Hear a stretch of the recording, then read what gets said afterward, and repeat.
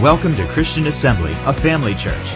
Since 1930, we've been serving the communities of Western Pennsylvania, Ohio, and West Virginia with the good news of Jesus Christ. With over 40 years of Bible teaching and ministry experience, Pastor Bill brings faith-filled revelation from God's Word. We believe with you, wherever you are, that God will inspire and change your life through the following teaching. For more information about Christian Assembly, follow us on social media or visit our website at cafamily.net. We're talking about fighting faith fight this morning, and there's a reason for that. So many people's lives are hanging in the balance right now. Many are fighting for their lives. I'm talking physically for their lives right now, and are in need to hear the truth that liberates, delivers, and sets free. I'm going to begin by just sharing with you God's will in the very beginning was not for man to ever suffer death. God never wanted man to die. That was not His intended purpose for man in any way, shape, form, or fashion. We know that for a fact. As a matter of fact, if you want to know the will of God, I just kind of present it this way. Look at the bookends. There's two bookends. This one is the bookend of creation. This is the bookend of the new heavens and the new earth. In creation, no sin, sickness, no death whatsoever in the garden. None at all. In the end, new heaven, new earth, no sin, no sorrow, no sighing, no crying, no dying, no woes. None of that exists. So if you look at the will of God in that light, the two bookends, God's will is man has a wonderful life on this earth, and at the end He's going to have a wonderful life on the earth, but there's something taking place in the middle of all that. It's what's between the bookends that's the problem. Right? Well, how do we get a revelation of what took place? Well, since you've asked, Romans 5 and verse 12 tells us what? By one man, sin entered into the world, and death by sin. Romans 5:12. So how did death get into the world? There it is. Wherefore is by one man sin entered into the world, and death by sin.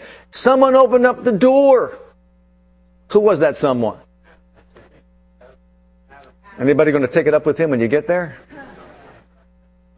He opened up the door and it entered in. That tells me it was on the outside, not on the inside, right? So by one man sin entered into the world, and death by sin, so that all have sinned and fall short of the glory of God. And we're subject to all the evils of this age as a result.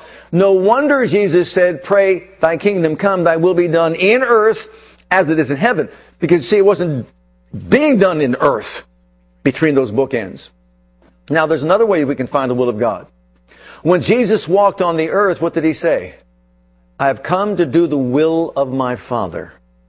And while He walked on this earth, anywhere He went, He healed the sick that were therein. Every one of them that came to Him was delivered, set free, and made whole. He cast out devils, even raised the dead. He provided for the needs of people. He did everything He possibly can to enforce the will of God being done in the earth. What does that show us? God's will's not being done on earth between the bookends. We've got to pray for it to be done in the earth, and it takes believing prayer, which means it takes faith on our part to see to it that it's done. You ready for it?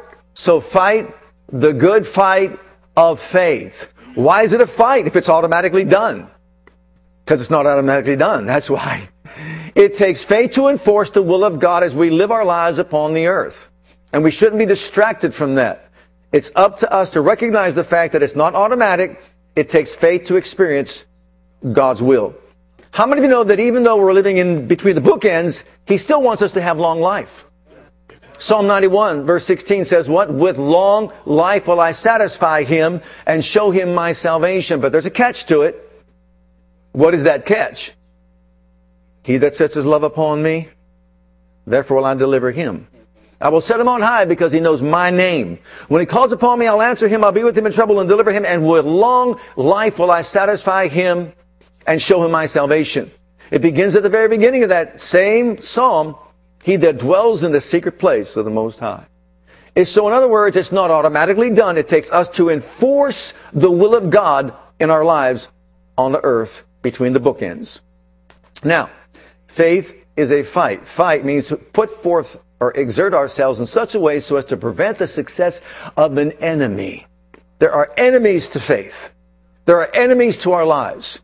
The devil, the world, and the flesh will come against us to enforce their will on us, so that God's will is not accomplished or achieved. So that's why it's called a fight. You and I have got to rise up from within, take the Word of God, and stand against whatever comes against us in this life by faith. Now, take the medical field. The medical field, they know that sickness and disease is an enemy. There's a fight against cancer, fight against heart disease, this fight against COVID. What are they doing? They're effortlessly at work trying to find some way, some means, somehow to overcome these particular diseases and sicknesses that attack us in this world. That's what they're doing. But it's sad to me to hear other believers that don't see it that way. There are some believers that say, well, this is just God's will for my life. No, it's not. It's the devil's will for people's lives. God's will was health, wholeness, well-being, soundness of mind. God's will be health, wholeness, well-being, and soundness of mind. The book ends. But in between all that, we've got an enemy who wants to steal, kill, and destroy, and just rip our lives out from beneath us. That's what he wants to do. We've got to fight the good fight of faith. Well, it's a fight, but not with fists, not with knives, not with guns, not with bombs, but with words. Faith is a fight with words. That's what the fight of faith is all about. How many of you know these individuals? Betty Price, Aretha Hagen, Dodie Osteen. Those three wives had something in common. They're married to ministers that were successful, that had huge ministries. Brother Fred Price is departed to be with the Lord. Brother Hagen is departed to be with the Lord. Brother John Osteen is departed to be with the Lord. But also those three women had cancer. All three of them were attacked with cancer in their lives. Dodie Osteen is still alive. But in 1981, she was attacked with metastatic cancer of the liver, and the doctor said she has a few weeks to live. There's nothing we can do about her situation. If we even try to treat it, it wouldn't give her much time, longer than that. I think it was up to 6 weeks that she had to live. I'm passionate about this right now because I believe this is what people need for themselves right now to hear, to overcome. So when she was told that, she knew for herself that it was a fight that she was going to be in for herself.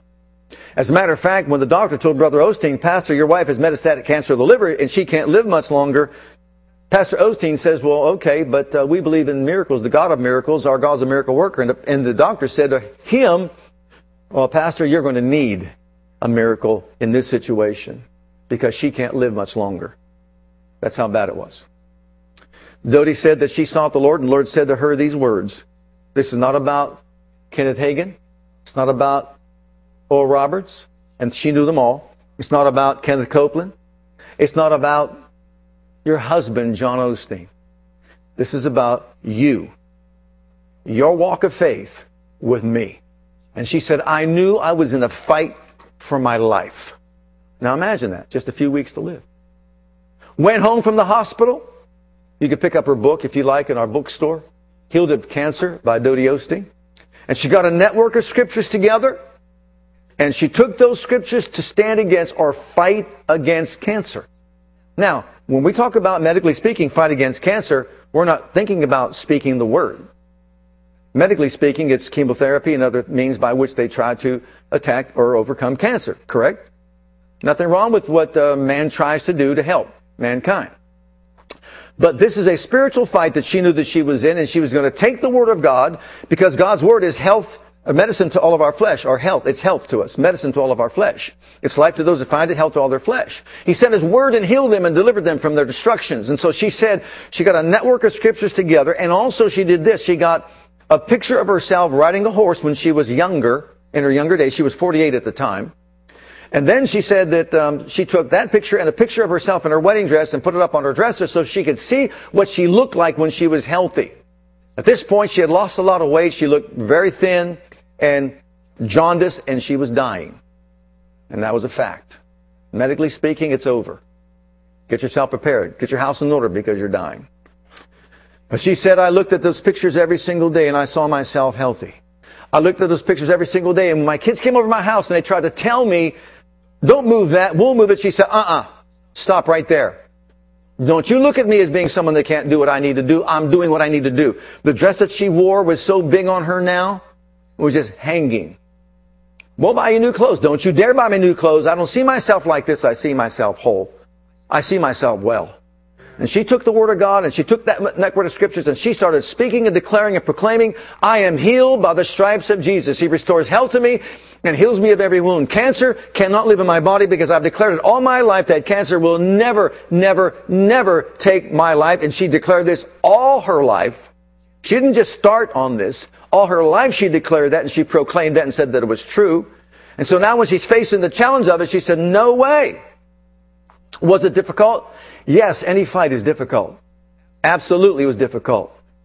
Long story short, she's now 87 years old. You can still see her on TV with her son Joel when he preaches in the front row.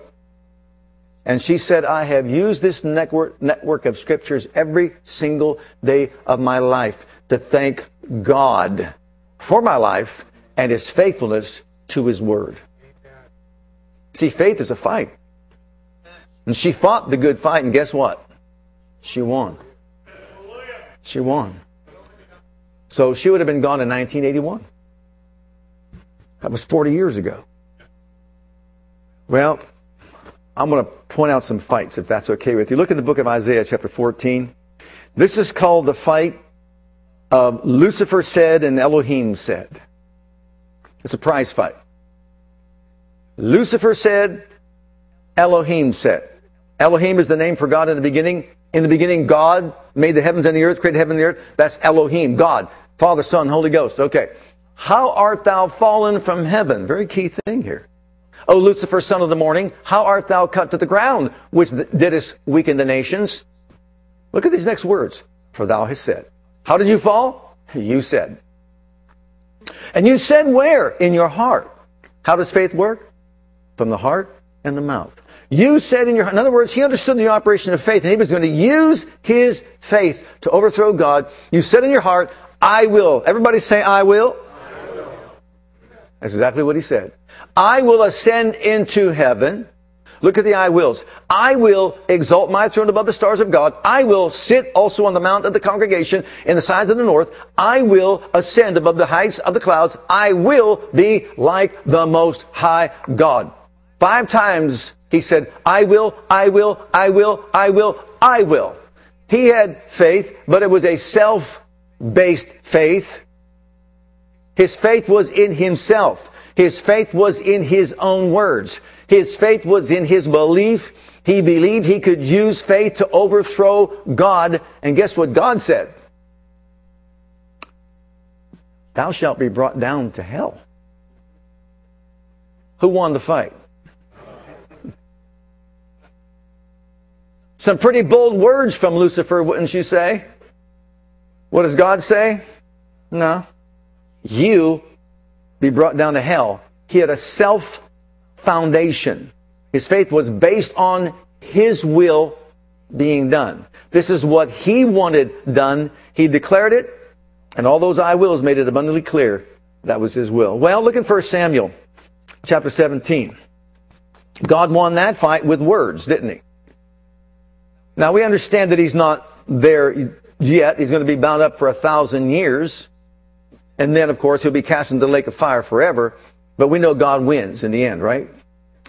Now, here's another fight. This one is called Goliath said versus David said. It's a fight with words.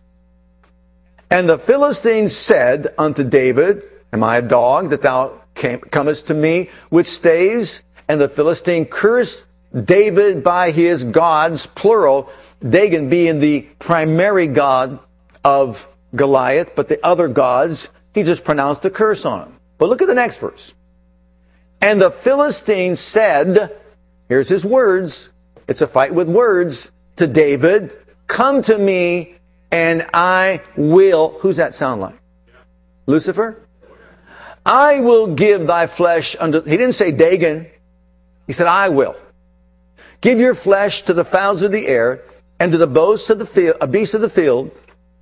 And he goes on to say, then said David to the Philistine, you come to me with the sword and with the spear and with the shield, but I come to thee in the name of the Lord of hosts, the God of the armies of Israel, whom thou hast defied.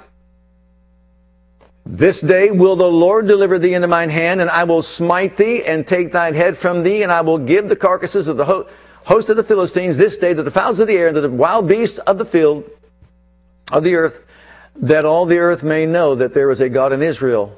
And all this assembly shall know that the Lord saves not with sword or spear, for the battle is the Lord's, and he will give you into our hands. So let's break this down. First of all, he curses David by his false god, Dagon, and I guess others that are out there that could have helped. But in verse 44, when he says, I will, he shifts it over from Dagon to himself. He says, I will. This is something I will do. This reveals his faith was in himself and his own abilities and his power to overcome. And so he made that very clear. This is what I will do it, and there's nothing you can do to stop me. Have you sometimes ever heard the voice of the enemy that's out there, no matter what the enemy might be, that I will take you down? You're not going to succeed. You'll never overcome. You have no power over me. Whether it's a sin, a sickness, a disease, or whatever it might be coming against us in this life, it has a voice, and that voice says things like that. Just like Goliath, just spewing out his words, I will destroy you. Well, in verse 45, let's get that again. Put up verse 45.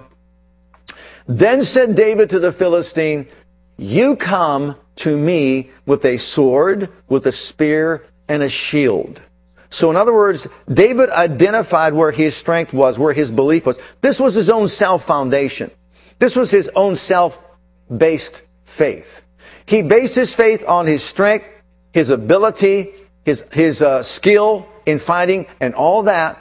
Not even Dagon. I will do all this. I will destroy you. So David identified that. He saw that. He recognized that. But he puts a but in there. But I come to thee in the name of the Lord of hosts, the God of the armies of Israel, whom thou hast defied. You know, in Jeremiah, if you recall that verse that says in Jeremiah 9, 23 and 24, if any man's going to boast, don't boast in your riches and your wisdom and in your strength. Boast that you know me. Make your boast in the fact that you know me. David was saying this to Goliath. You are trusting in yourself. You're trusting in your skill, your ability, your weaponry. You're trusting in all that to take me out, bring me down. But I'm telling you, I'm coming against you in the name of the Lord of hosts. That name in itself reveals to us that he is the captain of the host of the army of the living God. In other words, he is the God, the ruler over all the universe. That's whose name I'm coming against you. Now notice he goes on to say, and he will deliver you into my hands. Then I will cut off your head. But notice he said it's all based on he will. Not what I can do, but what he can do. You know, when we come against these things, it's important that we recognize the fact that it's not you and it's not me. It's not what we can do against the enemy. The words that we use are faith-filled words, and it's not a self-foundation, but it's a God foundation, because we believe, like David believed, that the God we serve is on our side. And if God be for us, who could be against us? And there's no possible way that enemy can defeat us. Who can defeat us if God is on our side? That was the mentality that he had. We've got to see it the same way. Now, the enemy will want to trick us with guilt and condemnation, inferiority. Look, you're not good enough. You know, you've sinned yesterday. You did this. You said that. You should have done this and all that. He'll try to undermine our faith with guilt and condemnation. That's what the blood's for. Thank God for the blood of Jesus Christ. Get that under the blood and say, too late. And we'll see that in just a moment. But anyhow, David's faith was a God faith. It was based on the fact that he knew him as the Lord of hosts. And then look at verse 46 and 47 again. Here's what Goliath said, I will. But David said, no, God will. This day will the Lord deliver thee into my hand, and I will smite thee, and take thine hand from thee. And I will give the carcasses of the hosts of the Philistines this day to the fowls of the air, to the wild beasts of the field, or of the earth.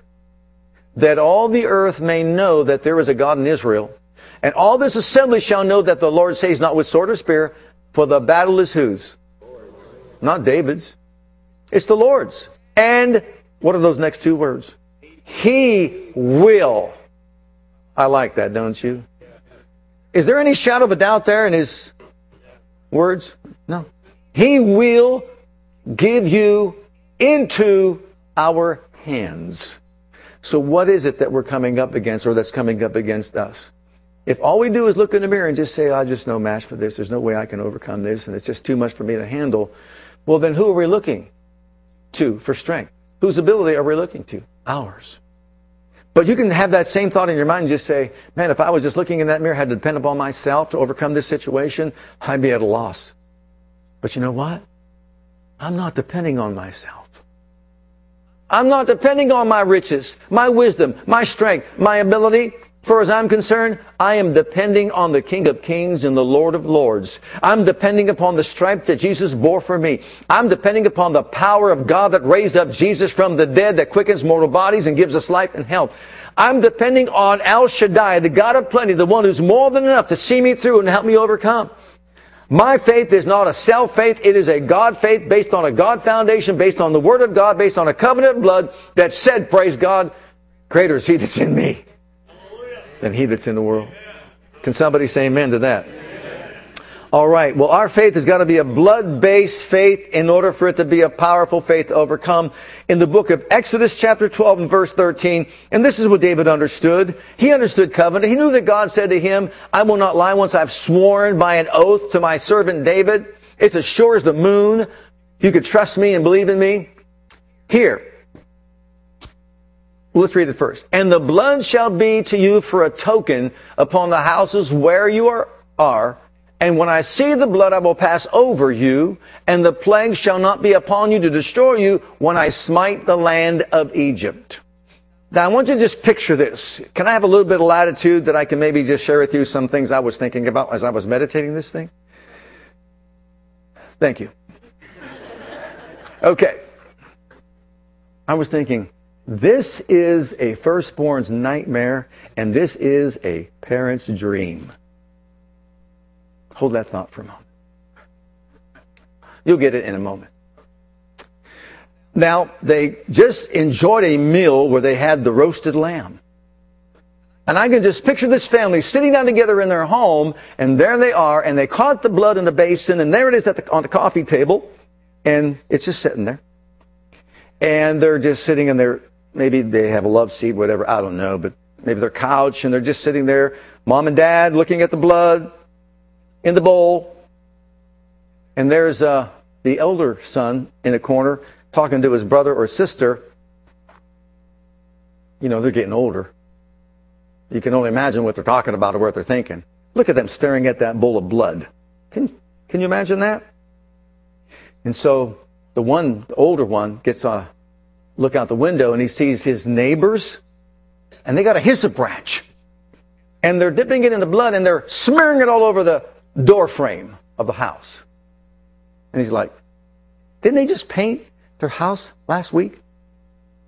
What did they? So he gets out his phone, he starts texting. He sends a text over to Johnny. Johnny lived down a little down the ways. What's going on at your house? Your parents, have they lost it? Didn't you just paint the house last week and they're messing it up? What's going on there? He gets the text back and says, well, didn't you hear? Hear what? Well, if you don't do this, put this blood on your door frame, the firstborn in the house dies. I'm the firstborn. What? He turns his attention to his mom and dad and says, what's going on? What are you two doing? What are you sitting looking at that bowl of blood for? Don't you know that if you don't apply that to the doorframe of our house, I die? And Dad says, yeah, remember last week how bad you were?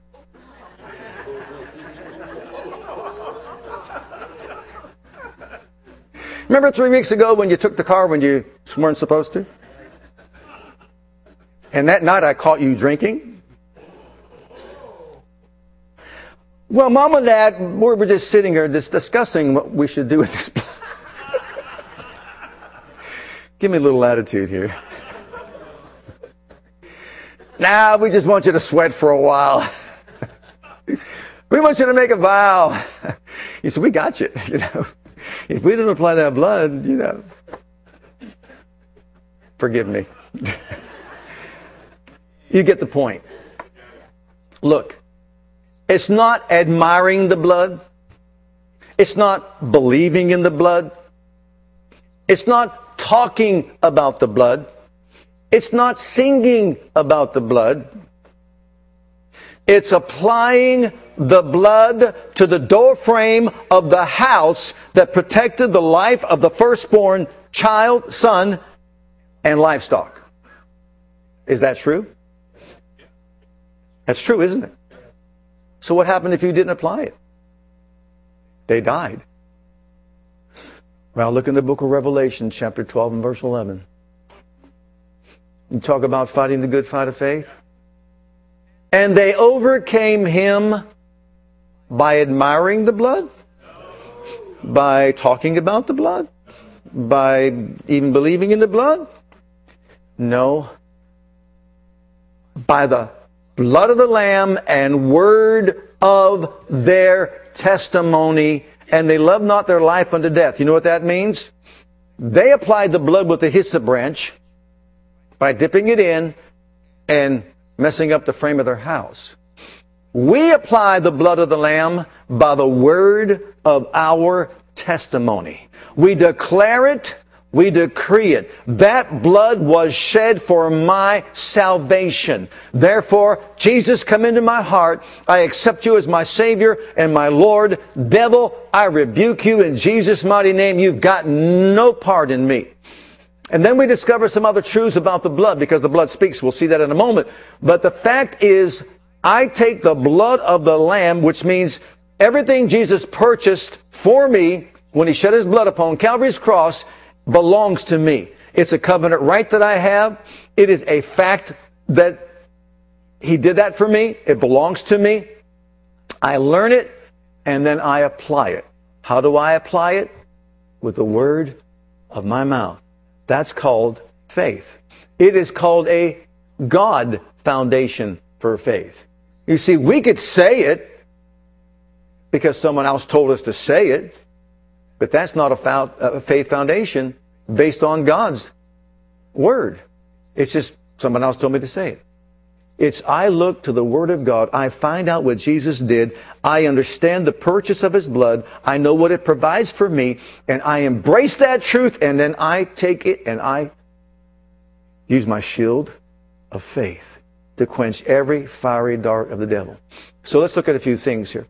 Let's hear in the book of Hebrews 12 and verse 24. Look at what it says. A solemn declaration is a testimony. It is my decreeing or declaring something that I embrace. It's my testimony. In a court of law, you're asked questions because you are an eyewitness and you give testimony, a solemn declaration of what you saw and what you believe to be true. Well, when he talks about the word of our testimony, it means I see it clearly in the Word of God that the blood of Jesus was shed for me to have victory over sin, victory over sickness, victory over disease, victory over mental anguish, victory over whatever it might be. I see it, I believe it, I embrace it. Now I declare it and I decree it on my behalf. Hebrews 12:24 says, and to Jesus, the mediator of the new covenant, and to the blood of sprinkling that speaks better things than that of Abel. You know the blood speaks? The blood of Jesus speaks. It speaks volumes. That's why oftentimes when I talk about redemption, thank God for what Jesus did on the cross. Thank God for the shedding of His blood. But redemption is not complete until He takes that blood and applies it to the mercy seat and the heavenly utensils of worship and obtains eternal redemption for us. It takes us in through beyond the veil into the very high place of heaven where Adam sin-stained all that and Jesus cleansed it with His precious blood. That's where it takes us into, and we'll see that in a moment too. But Our faith confession has got to be based on the things that the blood says is true in our lives. That's how we apply it to our lives. All right? So whatever it is that His blood brings to the table is what we believe, we embrace, and we declare to be true. I'll be honest with you. Thank God for whatever man has been doing about COVID-19, but I'm telling you something right now. It's time that we start as believers in the redemptive work of Christ, declaring and decreeing that the blood of Jesus Christ has made provision for us to overcome COVID-19. Thank God for what man can do. I'm not saying don't use what man can do. Praise God. But that's up to you to do what you want to do. But nothing is more important than saying, you know what? Yeah, we've got an answer for COVID-19. It's the blood of Jesus Christ. It's the stripes that He bore. It's the Holy Ghost who raised Him from the dead, who gives us the victory over it. You know, because, you know, you hear a lot of things going on out there, and some of it's not good. Am I correct in saying that? Some don't want to get shots? Okay, some want to get shots. Okay. I did a funeral recently of someone got a shot and died 14 hours later. Okay. So, I don't tell anybody what to do.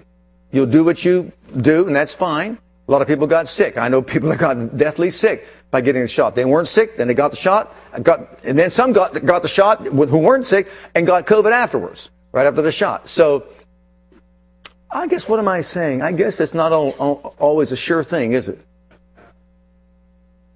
You're getting quiet on me. It's not always a sure thing, is it? And you know what happens when people put all their eggs in one basket? You know that expression. Well, there it is. That's what you trust in. Can't do that. We got to believe God. God first. Amen? We have to believe God first. Believe God first. And you go from there. All right. In the book of 1 Peter 1, 18, 19, if we want to overcome the devil and all that he throws our way, it takes the blood of the Lamb and the word of our testimony. Our testimony.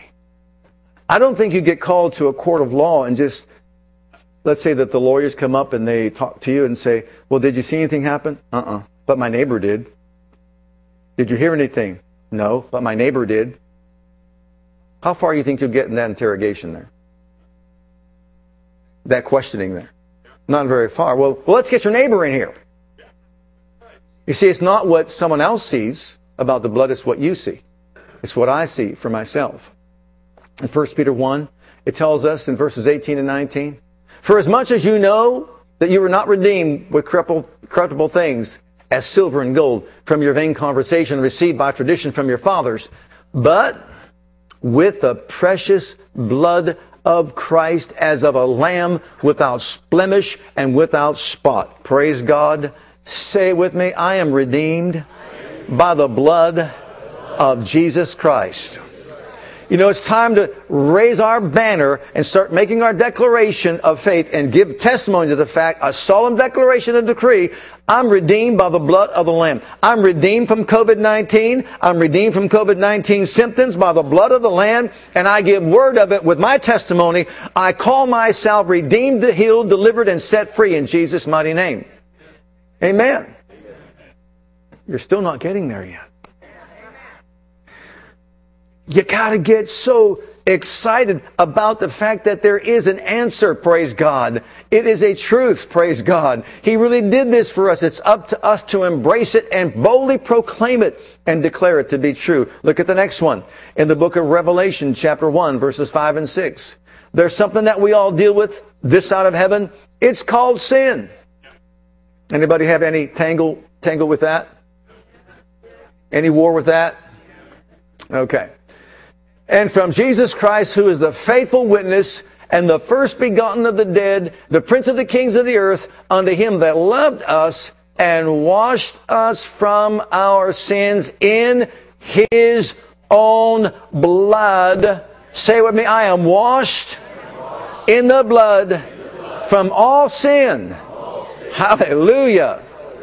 The blood speaks. We are free from the power of sin because of the blood of Jesus Christ. Someone says, I've been warned with this thing for a long time. Well, start making the declaration of your faith that says, this is your God foundation. I'm washed in the blood of the Lamb. That has no power over me. I'm delivered and set free. That has no power over me. I thank God whatever it was that was just hovering over my life and being empowered over my life, I declare it, I decree it. It has no power over me in the name of Jesus because I've been redeemed by the blood of the Lamb. Look at Colossians chapter 1, verse 13 and 14. Look at what it says. Who has delivered us from the powers of darkness, translated us into the kingdom of His dear Son, in whom we have redemption through His blood, even the forgiveness of sins. So what is He saying? You and I are no longer under the jurisdiction of the devil himself. We're under the jurisdiction of the King of Kings and Lord of Lords. And why is that true? Because He delivered us and redeemed us by His blood. I'm redeemed, you're redeemed, and that should be our declaration. That Satan has no power over me. That kingdom has no power over me. Look at Hebrews chapter 10 and verse 19. This section of Scripture is so important for us to really embrace. Having therefore, brethren, boldness to enter in the holiest by the blood of Jesus. Why is that verse so important? Because it took 4,000 years to accomplish that one verse you just read with me. Man had no access to the throne of grace. Man had no access to the throne of God. Man was banished. It wasn't until the law came out and the Levitical priesthood was set up and the high priest was able to go to that place once a year, not without blood, lest he die. It was showing us that there was access, but it was limited access, and there had to be blood. And it tells us as long as that was still established, the first tabernacle was established, there was no way we could enter in without guilt. So finally, Jesus made His appearance there at the high court of heaven, shed His blood, offered His blood, and He opened up the door so that you and I can enter into the holiest place of all by the blood of Jesus Christ. And whatever it is that we need from the Father, just ask Him.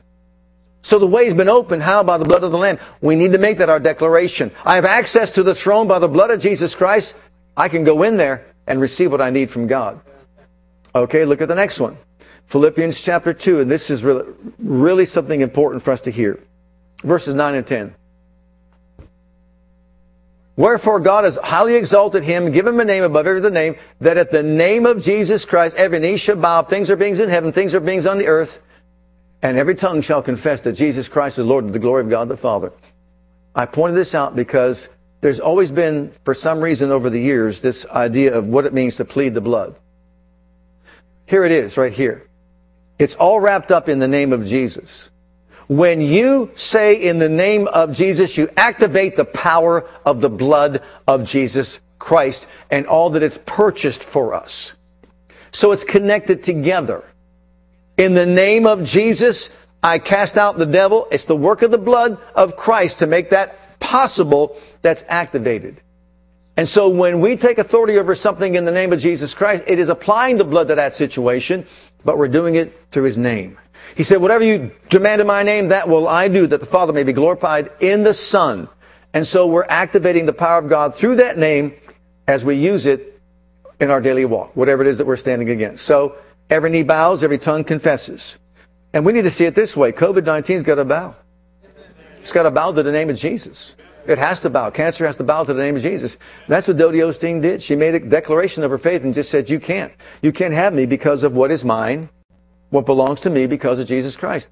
Now here's the problem. Too often we want to get things different ways. And trust me, I believe in every way that we can receive from God. But every other way out there to receive from God brings us to this place right here that, listen to this, as He told her, this is not about Kenneth Hagin, who's been to heaven many times and saw the Lord and told Him all kinds of things and had a gift of healing also. It's not Him coming over your house and laying hands on you. It's not you going to even your own husband's meetings. It's not going to a Kenneth Copeland crusade, Southwest Believers Convention. She had access to all these individuals. Oral Roberts University. Close friends. Close friends. Now you would think with all those names out there, wow, there's an advantage. And Jesus said to her, this is your fight. This is your fight. You declare your faith. You proclaim. Let it be the word of your testimony. And they say what? The proof of the pudding is in the eating? Well, she's been eating for 40 years. And she's alive today. Not because she went to a meeting somewhere, but because she used the word of her testimony. I'm redeemed by the blood of Jesus Christ. And we need to say it a million times so it becomes reality. Galatians 3:13 and then 1 John. Christ hath redeemed us from the curse of the law, being made a curse for us. For it is written, cursed is everyone hangs on the tree, that the blessing of Abraham might come on the Gentiles, that we might receive through Jesus Christ, that we might receive the promise of the Spirit through faith. What is that telling us? On that tree where he shed his blood, he redeemed us to God. From the curse of the law, he delivered us. See, I've got to embrace that truth. I've been redeemed from the curse of the law, which includes every sickness and disease, known, unknown, name, unnamed, written, unwritten. I've been redeemed from. And I've got to make my declaration, and there's a witness to it. Look at 1 John chapter 5, and we'll close it here. And there are three that bear witness in earth: the Spirit, the water, and what else? The blood. The blood of Jesus. Thank God. How do we overcome on this side of heaven? By the blood of the Lamb and the word of our testimony. How do we apply the blood to our lives? Not with the hyssop branch, but with our declaration of faith, with our words. What are we saying? What are we saying about our lives? What are we saying about our health? What are we saying about our condition? What are we saying about our finances? And the list goes on and on.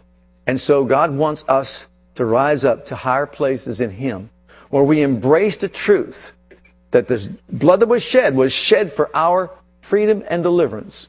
And it's time for us to take hold of what belongs to us by faith and overcome. Let's all stand together before the Lord.